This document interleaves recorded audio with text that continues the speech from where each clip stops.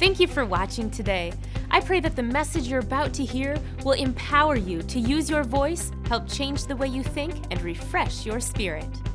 If you'd like to follow along with Pastor's notes, you can find them on the on-demand page of walkingbyfaith.tv or on our app. This week, we're starting a new series called Government Endings. The Bible says in Luke 21:28, "Now when these things begin to happen, look up and lift up your heads because your redemption draws near." Jesus is referring to the end of the days that we know now. Pastor is going to be taking us through the Bible and current events to show us how we're to truly live in the latter days. Let's get right into today's message. People, get ready. Today, we're going to begin a series of messages, which we'll skip, of course, next week because Dan's going to be here. But I want to take and speak to you about end-time events. God said this in Isaiah 46, verse 10, declaring the end from the beginning, and from ancient times, things that are not yet done. So God's saying, look, I know what's going to happen. I've been saying from ancient times, and I'm just going to say like the book of Genesis, Exodus, Leviticus, all of those Old Testament scriptures.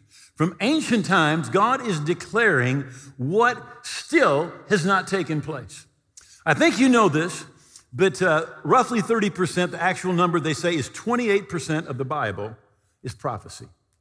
Most of that prophecy deals with end times. So God says, I've already declared to you what's going to happen. Now, one of the reasons that God did this was so that it would be abundantly clear that this book is a supernatural book. When God tells you thousands of years before something happens, what is going to happen. Now, my first experience with end-time Bible prophecy was in 1973, 1974. I was in a Target store. I was really a new Christian. I was over in their literature section, and I noticed a book called The Great Late Planet Earth by Hal Lindsey. How many remember kind of a little bit of that book? I mean, that kind of got a lot of us interested in end-time Bible prophecy. And one of the things that he mentioned was that it was mathematically impossible. It was an impossibility for the things that had been prophesied, that had come to pass, to have someone prophesy those things thousands of years or millennia before they ever took place. Now, the truth is this. Whenever we talk about end times, people get shaky. People get fearful. And how many of you know people don't need to be more fearful than they already are? I mean, with the unrest and the COVID flu that's around, people are very, very fearful. Well, when the Bible talks about end times, it's the exact opposite of fearful. It says in 1 Thessalonians 4, it says, therefore, comfort one another with these words. The end time things are supposed to comfort you, not bring fear. If you're right with God, they should be a comfort. If you're not right with God, you should be afraid. You really should. In Luke chapter 21, where Jesus is giving his Olivet discourse on end times, he says, when you begin to see these things take place, he says, lift up your heads, for your redemption draws nigh. Jesus does not say, when you see the end getting close, you need to buy guns and dried food, move to the Upper Peninsula, get a generator in a garden and hide, or be afraid. That is not what he says. He says, get happy. He said, lift up your heads. He says, this is a great time because your redemption is drawing nigh. And I know people think this. They think, well, you're just looking for something, spectacular to talk about. I want you to listen carefully. This is 1 John chapter 3, verse 2. Beloved, now we are the children of God, and it has not yet been revealed what we shall be. But we know that when he is revealed, let me say this. Every single New Testament author, even those that just write one chapter, every one of them talks about Jesus coming back. Jesus is coming again. When he is revealed, we shall be like him, for we shall see him as he is. And listen, everyone who has this hope in himself purifies himself, even as he is pure. Now, I can preach and say, don't watch pornography, don't commit adultery, don't steal, don't lie, don't lust, don't overeat, don't get angry, don't. And you know what you do? You do. But you hear this Bible, what it said, this verse? It said, when you realize that Jesus is coming back, you purify yourself. You get ready for the King. He said, look, I'm going to stand and I'm going to give an account for the things that I've done in my body. And the Bible says the result of understanding Bible prophecy that Jesus is coming back, that the end, I'm going to say this again, all right? The end of human government. It's not the end. It's just the end of human government as we know it. That the end of human government is close and the King is coming. And he is coming, listen, he is not coming as a Democrat. He is not coming as a Republican. He is coming as the supreme independent because he comes to rule and to reign. That's what he's coming for. That's what the Bible says. You see, Jesus didn't say when he came, oh, I'm trying to get you to heaven. No, he said, repent for the kingdom of God is here. It's not when you die and go someplace. The kingdom of God is here. It's at hand. It's now. It didn't begin when you die. It began when Jesus came. The kingdom has begun. Right? So Jesus encourages the church. He said, when you see the signs that the end of human, and I'm just going to keep saying it that way, the end of human government is near. It says, you rejoice. John says, you'll purify yourself. And he declares the end from the beginning. And from ancient times, things that are not yet done, saying, my counsel will stand, and I'll do all my pleasure. Matthew chapter 24, the Olivet Discourse, Jesus' talk on end times. He says this in the 32nd verse. Now learn the parable of the fig tree. Now, in Bible prophecy, the fig tree is Israel. Israel is God's time clock. You look at Israel and you can understand what God is doing in the end times, what God is doing today. When you see the parable of the fig tree, when its branches already become tender and put forth its leaves, you know the summer is near. So you also, when you see these things, know that it is near at the door. Assuredly, I say to you, this generation will by no means pass away till all these things take place. Heaven and earth will pass away, but my word will by no means pass away. Now, one of the most significant events that has taken place in the last, literally 70-something years is Israel becoming a nation. God predicted that the Jews would be scattered around the world. And then in the last days, he would bring them back to their own nation. Happened in 1948. Remember, Jesus said, this generation will not pass away. And also in that same Olivet Discourse, this is in Luke 21, these are synoptic. In other words, they're talking about the same thing. And they will fall by the edge of the sword. Wow, look at the Holocaust. Be led away captive into all nations. Jerusalem will be trampled down by the Gentiles until the time of the Gentiles is fulfilled. June 1967, the Jewish people gained control of the city of Jerusalem. You could say 1948, you could say 1967. When you see these things begin to take place, they said, lift up your heads, and this generation will not pass away. Now, the question is always, what's a generation? Right? Some people say 40 years. There's really not any biblical evidence of 40 years. In Psalms 90, this is written by Moses. The children of Israel have come to the promised land. They refused to go in. And they said, God, it'd be better for us to die in the wilderness. And God said, well, if that's what you say, that's what you're going to have. Every one of you who's 40 years or 20 years old and above, you're going to die in that desert. In the next 40 years, you're going to die. Your spies went through the land 40 days, and for every day they went through the land, you're going to spend a year in that desert. And Moses wrote and said, yet our days are but 70, or if by reason of strength, 80 years, or 80 years, 70 or 80 years. Now, that was not written under normal circumstances. That was written when the children of Israel were doomed to die in the desert because of unbelief. But if you want to go 70 or 80, you can go with that. I think you'd be better off looking towards the beginning again, back in the book of Genesis. Genesis 15. And we're going to be during this series, we're going to go into the book of Genesis. Because without understanding Genesis, particularly chapters 12 and chapter 15, we will not understand end-time events and what's happening. Right? But here we are in Genesis 15. God said to Abraham, know certainly that your descendants will be strangers in a land that is not theirs. They will serve them, and they will afflict them 400 years. 16th verse, but in the fourth generation, they shall return here.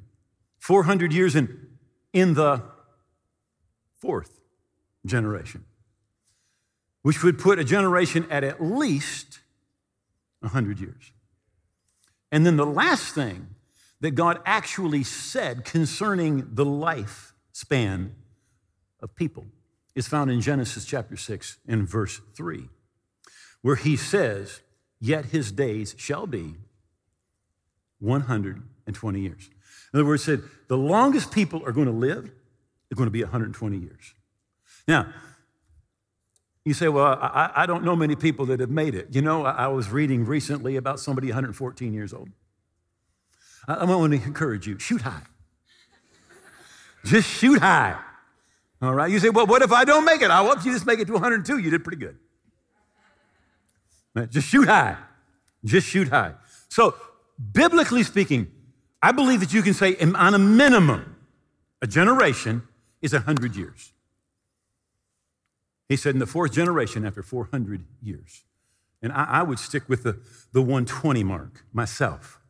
Now, again, we are not talking because people think it's the end of the world. It's the end of the world. It's not the end of the world. If Jesus came back today, what you think is the end of the world would be a minimum of 1,000 years away. Because when Jesus comes back, he's coming back to rule and reign. In Acts chapter 1, he's risen from the dead. He's spending time with his disciples. And the Bible says he's talking to them of things pertaining to the kingdom of God. And they say, at this time, are you going to restore the kingdom to Israel? He says, it's not for you to know the time or the season that the Father's put in his own authority. Jesus told his disciples, he said, when I come back and I'm ruling, he said, you 12 will sit on 12 thrones and judge the 12 tribes of Israel. Jesus is coming back to stick around. Revelation 20, he laid hold on that dragon, that old serpent, the devil, who's called the devil and Satan, and bound him for 1,000 years. He cast him into the bottomless pit and shut him up. I am so waiting for the devil to shut up. Set a seal on him so he wouldn't deceive the nations anymore until the 1,000 years were finished. Then verse 4. And they lived and reigned with Christ for 1,000 years. Verse 5. But the rest of the dead didn't live again until the 1,000 years were finished. This is the first resurrection. And then verse 6. Over such the second death has no power, for they shall be priests of God and of Christ, and shall reign with him for how long? 1,000 years. 5 times, 5 verses, just in case you miss it. So when Jesus comes back, it's not the end of the world, it's the end of human government. Because Jesus comes to rule and to reign. Now, after the 1,000 years, what happens? Now, this is a brief period of time. Most theologians put it at 35 days. And you can look in the book of Daniel and find out why. All right? But listen, this is what happens after the 1,000 years. The day of the Lord will come as a thief in the night. Now, day of the Lord. Everybody look at me. You got to know this. The day of the Lord is not 24 hours. Okay? The day of the Lord includes the entire tribulation period. The entire tribulation period. And then the reconstruction of the earth. So here we go. The day of the Lord will come as a thief in the night, in which the heavens, that's the atmosphere, will pass away with a great noise. And the elements will melt in fervent heat. Both the earth and the works that are in it will be burned up. So after that 1,000 years, God literally sets this planet on fire and purifies it. The Bible says every element and every work, your car is going to be gone. All right? The gold you got hid someplace, or silver you got hid someplace, you got something hid, it's going to be gone. It's all going to melt. That's at the end of the 1,000 years. And then this is what takes place. Revelation 21. Then I, John, saw a new heaven, it's a new atmosphere, a new earth. For the first heaven and the first earth had passed away, and there was no more sea.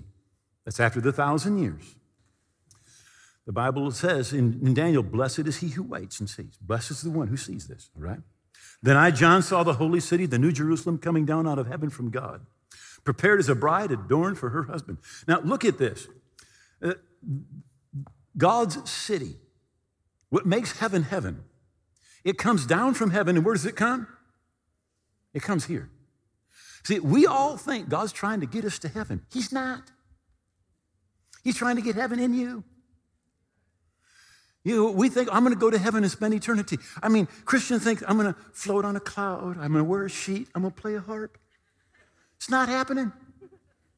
That is no place there's no place in your Bible. A new heaven, a new earth. The first heaven and earth, or atmosphere and earth, had passed away. Well, Peter wrote about it, the fervent heat. Also, there's no more sea. Then I, John, saw the holy city, the new Jerusalem, coming down out of heaven from God, prepared as a bride adorned for her husband. I heard a loud voice from heaven saying, behold, the tabernacle of God is with men. I'll dwell with them. They will be my people. God himself will be with them and be their God. God will wipe away every tear from their eye. There will be no more death, nor sorrow, nor crying, nor pain, for the former things have passed away. Let me just add, there is no more sickness. There is no more disease. There's no more racism. There is no more any evil, bad thing you can think of. It is gone. Why? Because the kingdom of God is come in force. And by the way, wherever the kingdom of God is, all that junk isn't there anyway. All right? The former things have passed away. Then he who sat on the throne said, behold, I make all things new. And he said to me, write, for these words are true and faithful. See, people think I'm going to go up to heaven and it's going to be these clouds and angels like little babies with bow and arrows and all that stuff. It's not in the Bible. I don't care if you're Catholic, if you're Lutheran, if you're a Presbyterian, Reform, Christian Reform, Baptist, I don't care what it is. All of us believe the same thing. Heaven is not there. Heaven comes from there and comes down here. It's a new earth. How many like this one? The new one's not cursed. It's going to be new and improved. New and improved. But heaven is not there. Heaven comes here. Heaven comes here. So, Jesus comes back. What happens before he comes back? Or really, we might say, I would personally say, he comes back and then this happens. And different scholars have different opinions about the exact wheres of this. But the book of Revelation, the majority, in the first three chapters, it's the church. Chapter 4 comes no more church. Not mentioned one time. And the reason is, The church is in heaven. And the reason the church is in heaven is because the majority of the book of Revelation is God's wrath being poured out on a world that has rejected salvation and the kingdom of God. So for that to happen, well, Revelation 9, verse 15, it says, so the four angels who'd been prepared for that hour and day and month and year were released to kill a third of mankind. 1/3 of mankind, one day, they're gone, they're killed. Revelation 9, 18, and by these 3 plagues, a third of mankind was killed. And by the fire and the smoke and the brimstone that came out of their mouth, again, a third of the mankind that's left. We've seen war, we've seen pestilence, we've seen all sorts of things, but we've never seen anything like when the wrath of God is poured out on the earth.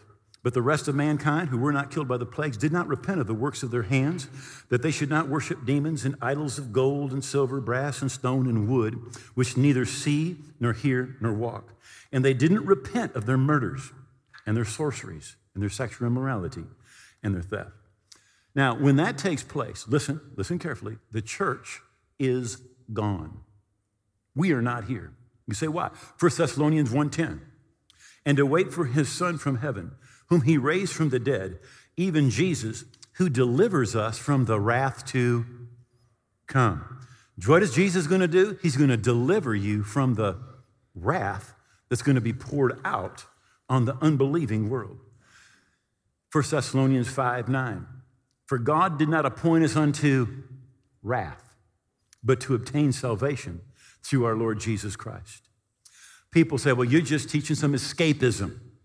Jesus is talking in times. This is his Olivet Discourse, Luke 21. Watch therefore and pray always that you may be counted worthy to escape. People say, you're just preaching escapism. Well, what did Jesus teach? He said, pray that you would be counted worthy to escape. Escape these things that shall come to pass and stand before the Son of Man. In Luke's Gospel, 17th chapter, Jesus said this, as it was in the days of Noah, so it will be in the day, Son of Man. They will eat, drink, marry their wives. They'll be given in marriage until the day that Noah was taken into the ark and the flood destroyed them all. How many realize what Noah did? Noah escaped. Jesus said, like it was in the days of Noah, so it will be the day of the Son of Man when he comes. He went on and he said, likewise, as it was in the days of Lot, they ate, drank, they bought, they sold, they planted, they built. But on the day when Lot went out of Sodom, it rained fire and brimstone from heaven and destroyed them all. Even so it will be when the Son of Man is revealed. Right? And then he goes on, he says, remember Lot's wife. So Lot is living in the city of Sodom. 2 angels come and they're at Lot's house. Read about this, Genesis 18:19. The Bible says the men of the city surround the house and ask that these angels, who appear to be men, be given to them so that they can have sex with them, as it was in the days of Lot.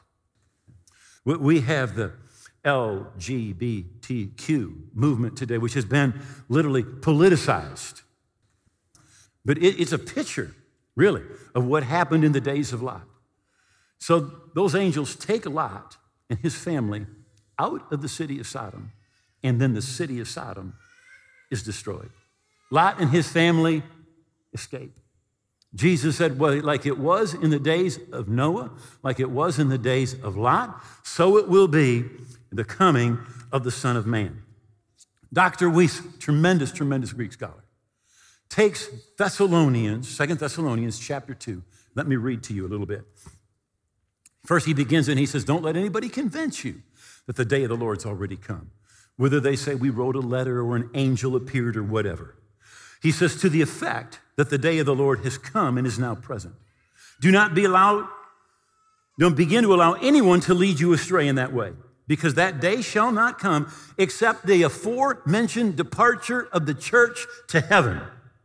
The aforementioned departure of the church to heaven comes first, and then the man of lawlessness, the Antichrist, is disclosed. His true identity, the son of perdition, who sets himself up in opposition and exalts himself above everyone and everything that is called God and every object of worship. And he goes into the temple that's going to be set up on that Temple Mount. All right. Now notice, the Antichrist cannot be revealed until what? The departure of the church takes place first. That means Jesus is coming back to take us to heaven. And the Antichrist can't even show up until we're here, out of here, right? Because we're restraining. The church is salt. The church is light. Now, John makes it very clear. The spirit of the Antichrist has been in the world since the first century. The spirit of Antichrist. And there have been types. Hitler was a type of the Antichrist. Old Testament, Haman was a type of the Antichrist. And that spirit is here. And that spirit is very active today in the world, the Antichrist spirit. But ultimately, there will be one man. And he will be the Antichrist. Now, the Bible says that what's going to happen in these last days is that the temple will be rebuilt. And by the way, we go to Israel, we go to the Temple Institute. You can see the altar that goes in, the very one. The candelabra that goes in, solid gold. Sucker's about this tall, right? Solid gold, right? You can see everything. They're training the priests right now to go in. But the Antichrist will go in and he will stop the sacrifices. And he will declare himself to be God. Daniel talked about it, and we're going to look at that. Daniel calls it the abomination of desolation.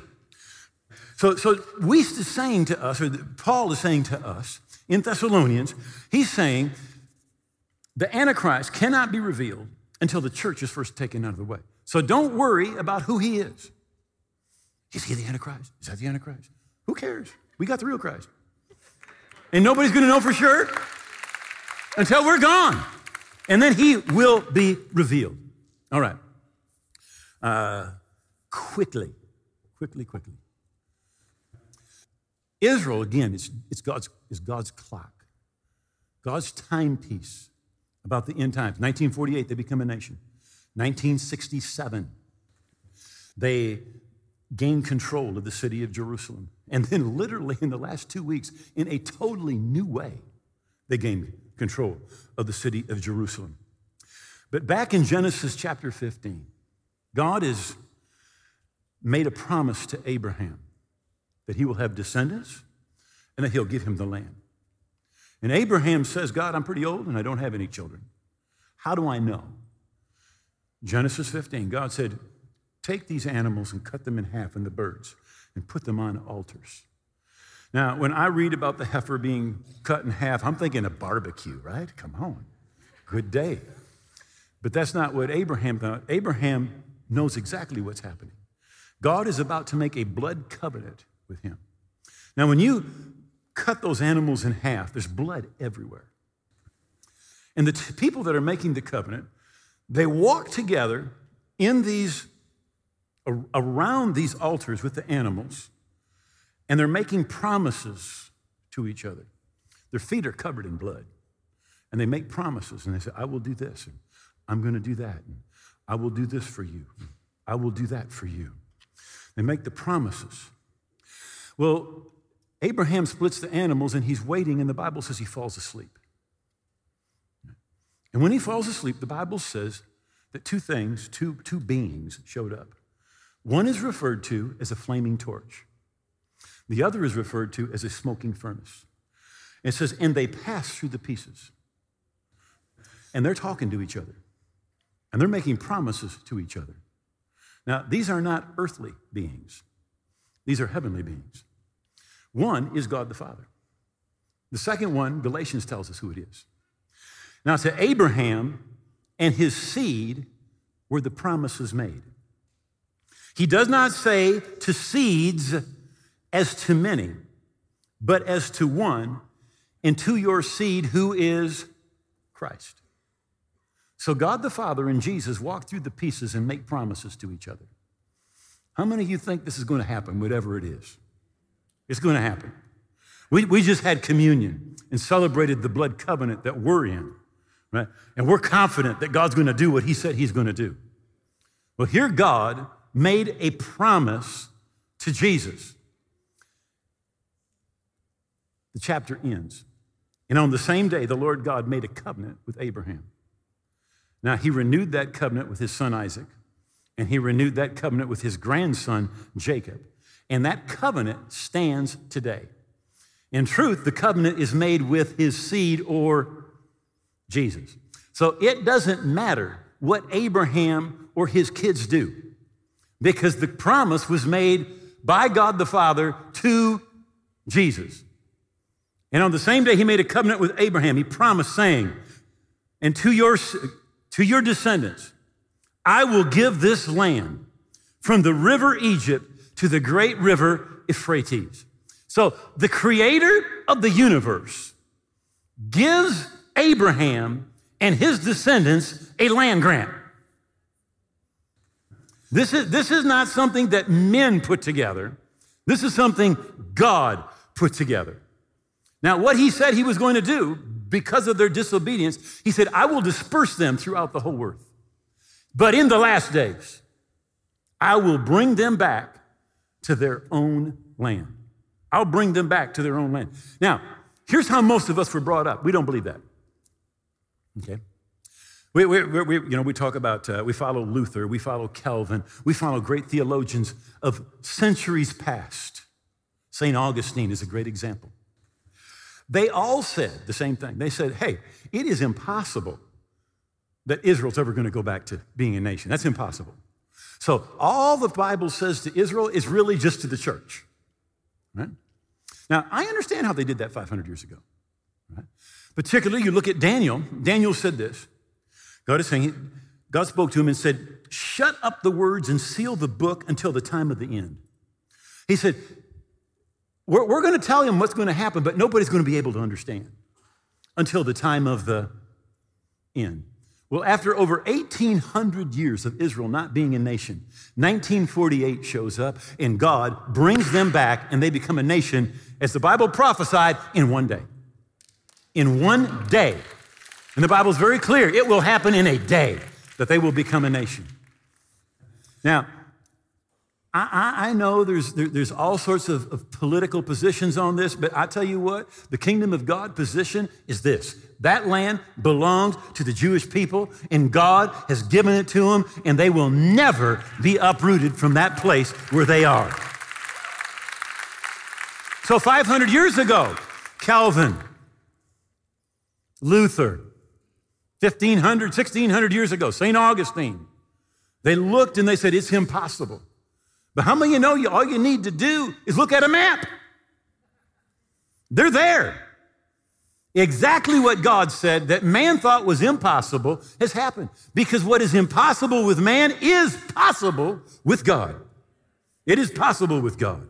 So we have Israel there today. And what we do is we call it replacement theology when people say it's just for the church. All those promises are no longer for us. Ezekiel chapter 37, that valley of dry bones. And the prophet Ezekiel looks out in the future. He sees the valley, and it's full of dead bones. Israel is dead. And God says, can those bones live again? And the prophet says, God, only you know. And he said, prophesy to those bones. And those bones come together. And he prophesies again, and muscle, sinew comes on him. And he prophesies again, and flesh comes on him. And he prophesies again, and they stand up. And the Bible says they become a great army. And by the way, Israel is probably the fourth most powerful army on the face of the earth. That little nation with less than 6 million Jews. Powerful, powerful. God said that was going to happen. Now, let me just close this. 1 Corinthians chapter 10, verse 32.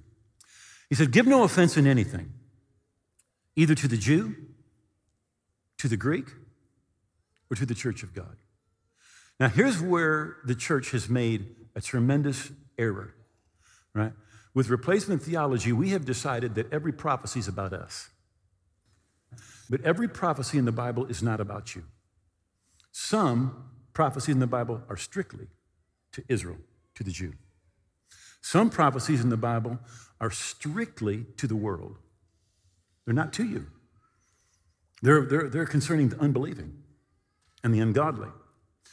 And then there's prophecies in the Bible that are about the church. They can be about the world, they can be about the church, and they can be about the Jew. And if we take and try to make everything about us, we'll miss it. We'll miss it. And so much of that is what has happened with replacement theology.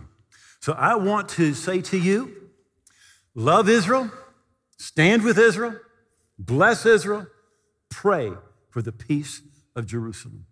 And the fact that God has prophesied these things millennia before they take place is proof that God's word, the Bible, is a supernatural book.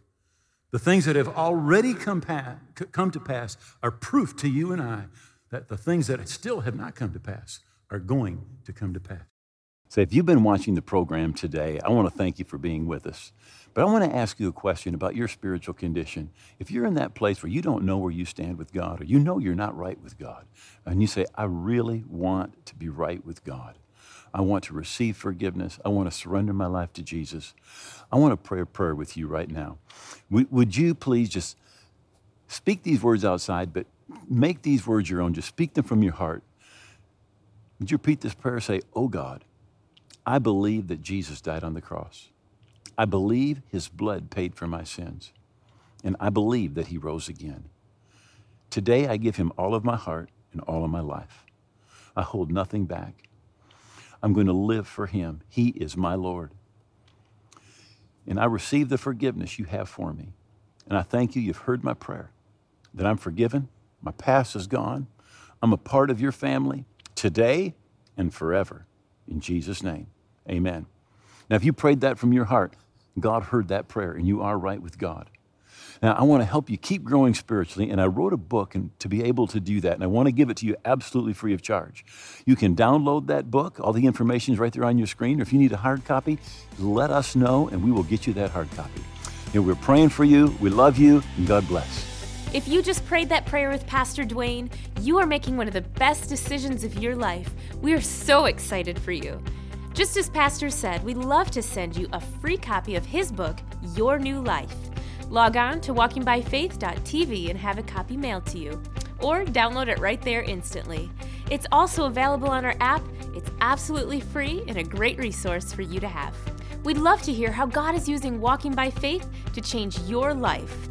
Share your story with us by sending a short video from your cell phone to yourstory@walkingbyfaith.tv. You never know whose life your story will change.